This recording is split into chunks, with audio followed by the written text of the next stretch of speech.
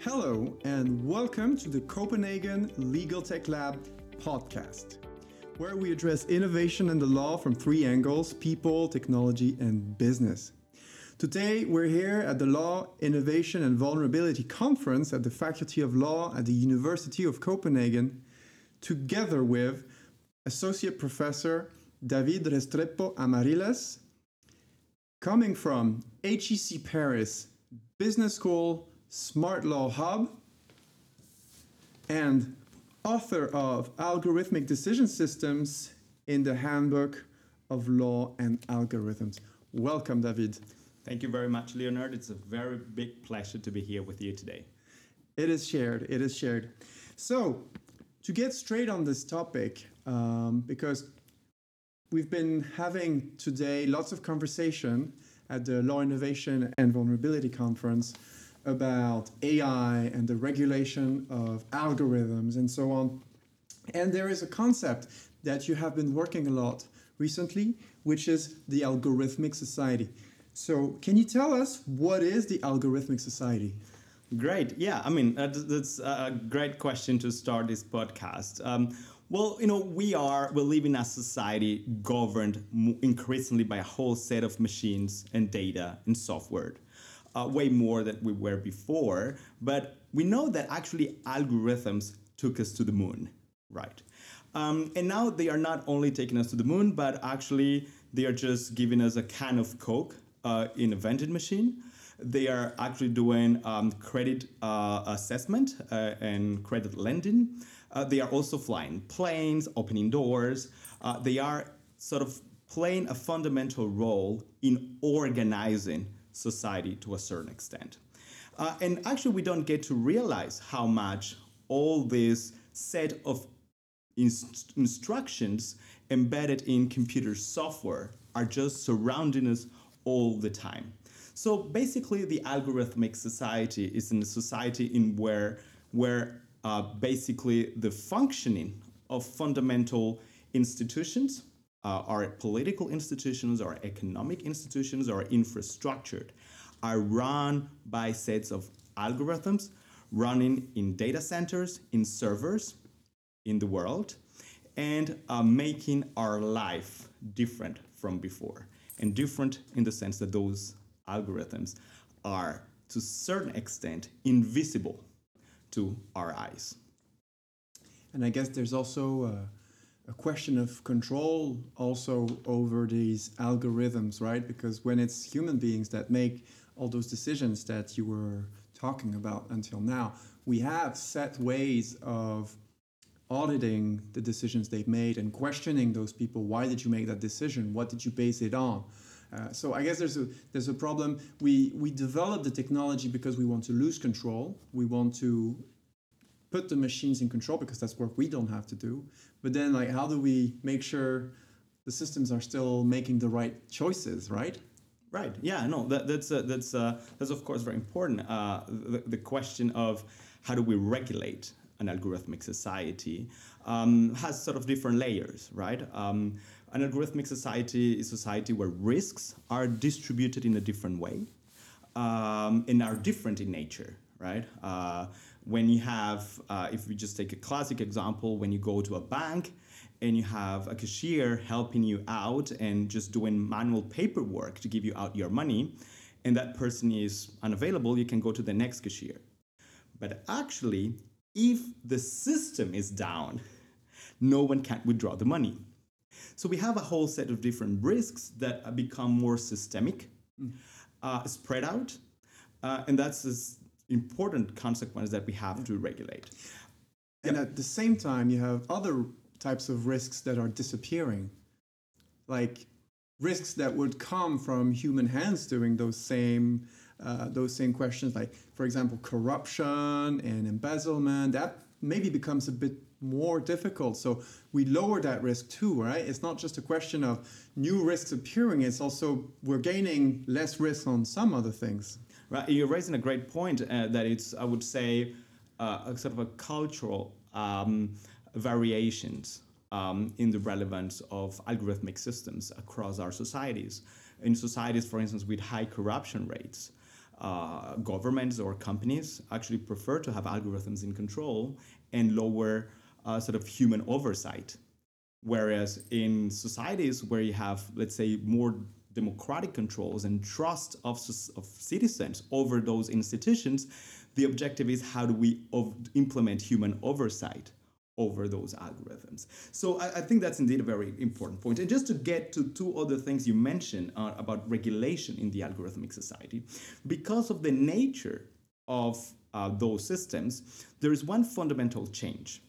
One that we cannot wait for ex post control.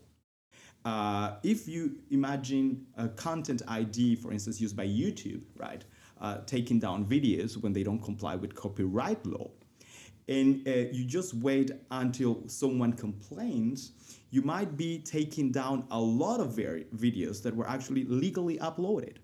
So one of the big challenges of algorithmic regulation is ex ante regulation. And that comes to a certain extent to the scalability of regulation. How do we make regulation scalable, in a certain way, algorithmic regulation scalable for a algorithmic society? Because if you just control algorithms at the second order level, meaning ex post, you just expose society to great risks during a long period of time.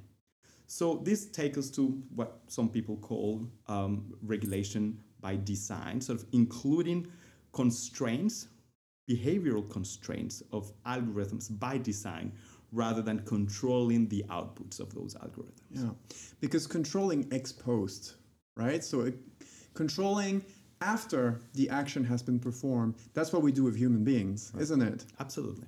And for instance, you're a doctor and you make a bad diagnosis and you haven't kept up with new knowledge in your field, and someone gets hurt, one of your patients gets hurt because of that decision, then there's a host of consequences that can come and sanction that behavior. But of course, it doesn't really make sense to punish an algorithm. So in that sense, I think that what you're telling me, another way to look at it is that that's the only way we can do it.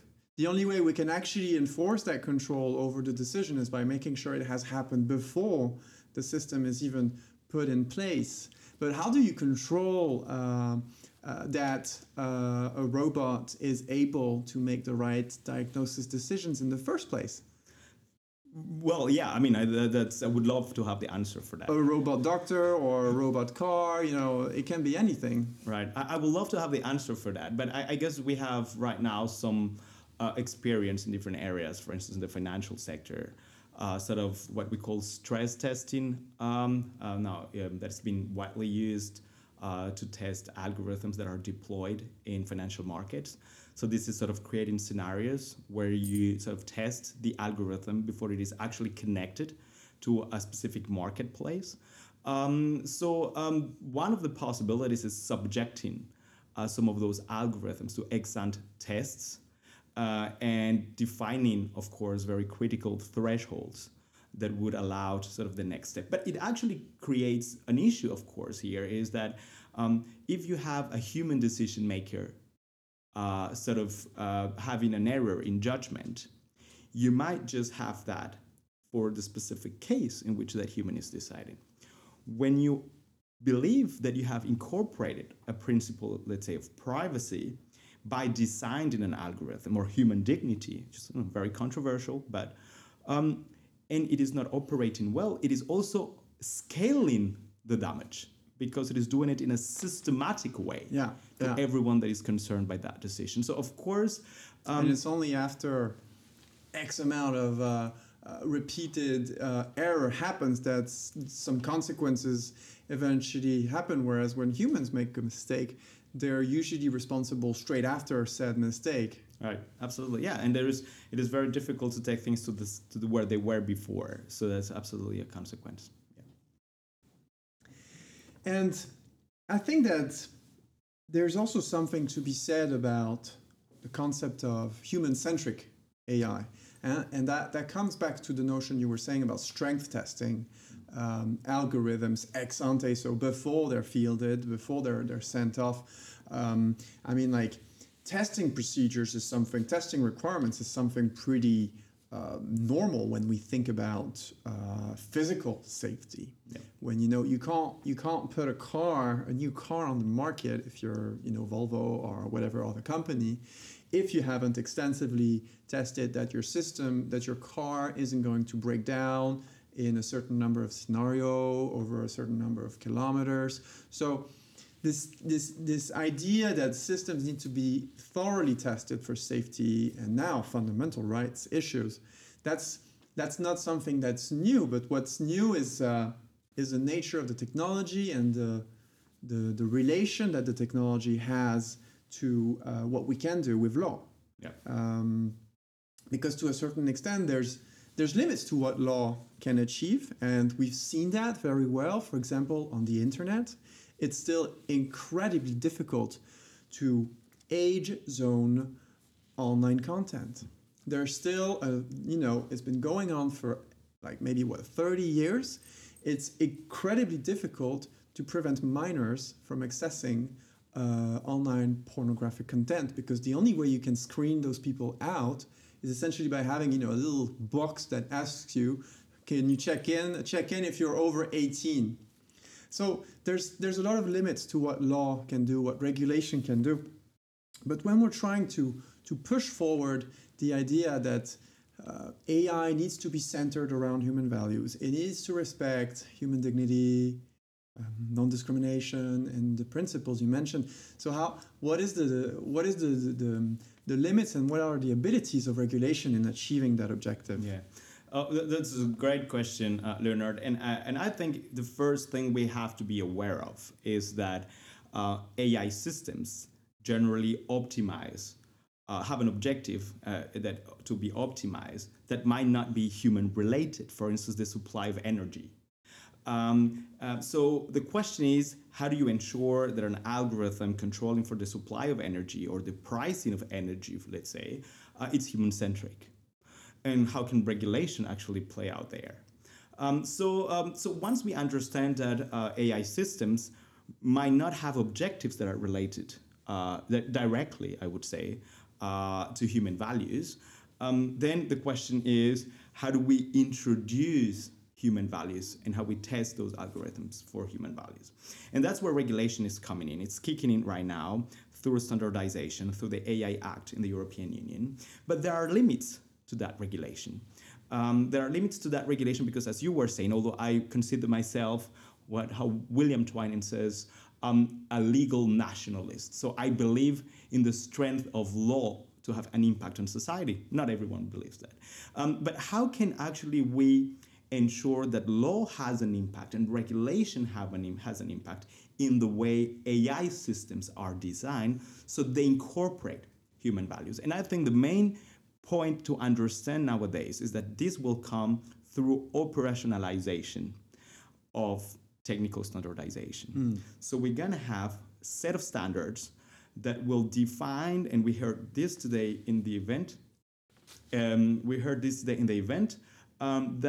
there are technical standards to define, for instance, what is valid consent in medical procedures, legal concept. So a lot of these operationalization of human rights and human values will go through standardization. So I think we have to keep an eye on that as people interested in law and values, and the limits of regulation today is in our ability to transform human values and human rights into technical standards and to test for those values and standards in a way that makes sense and actually promotes human rights and human values.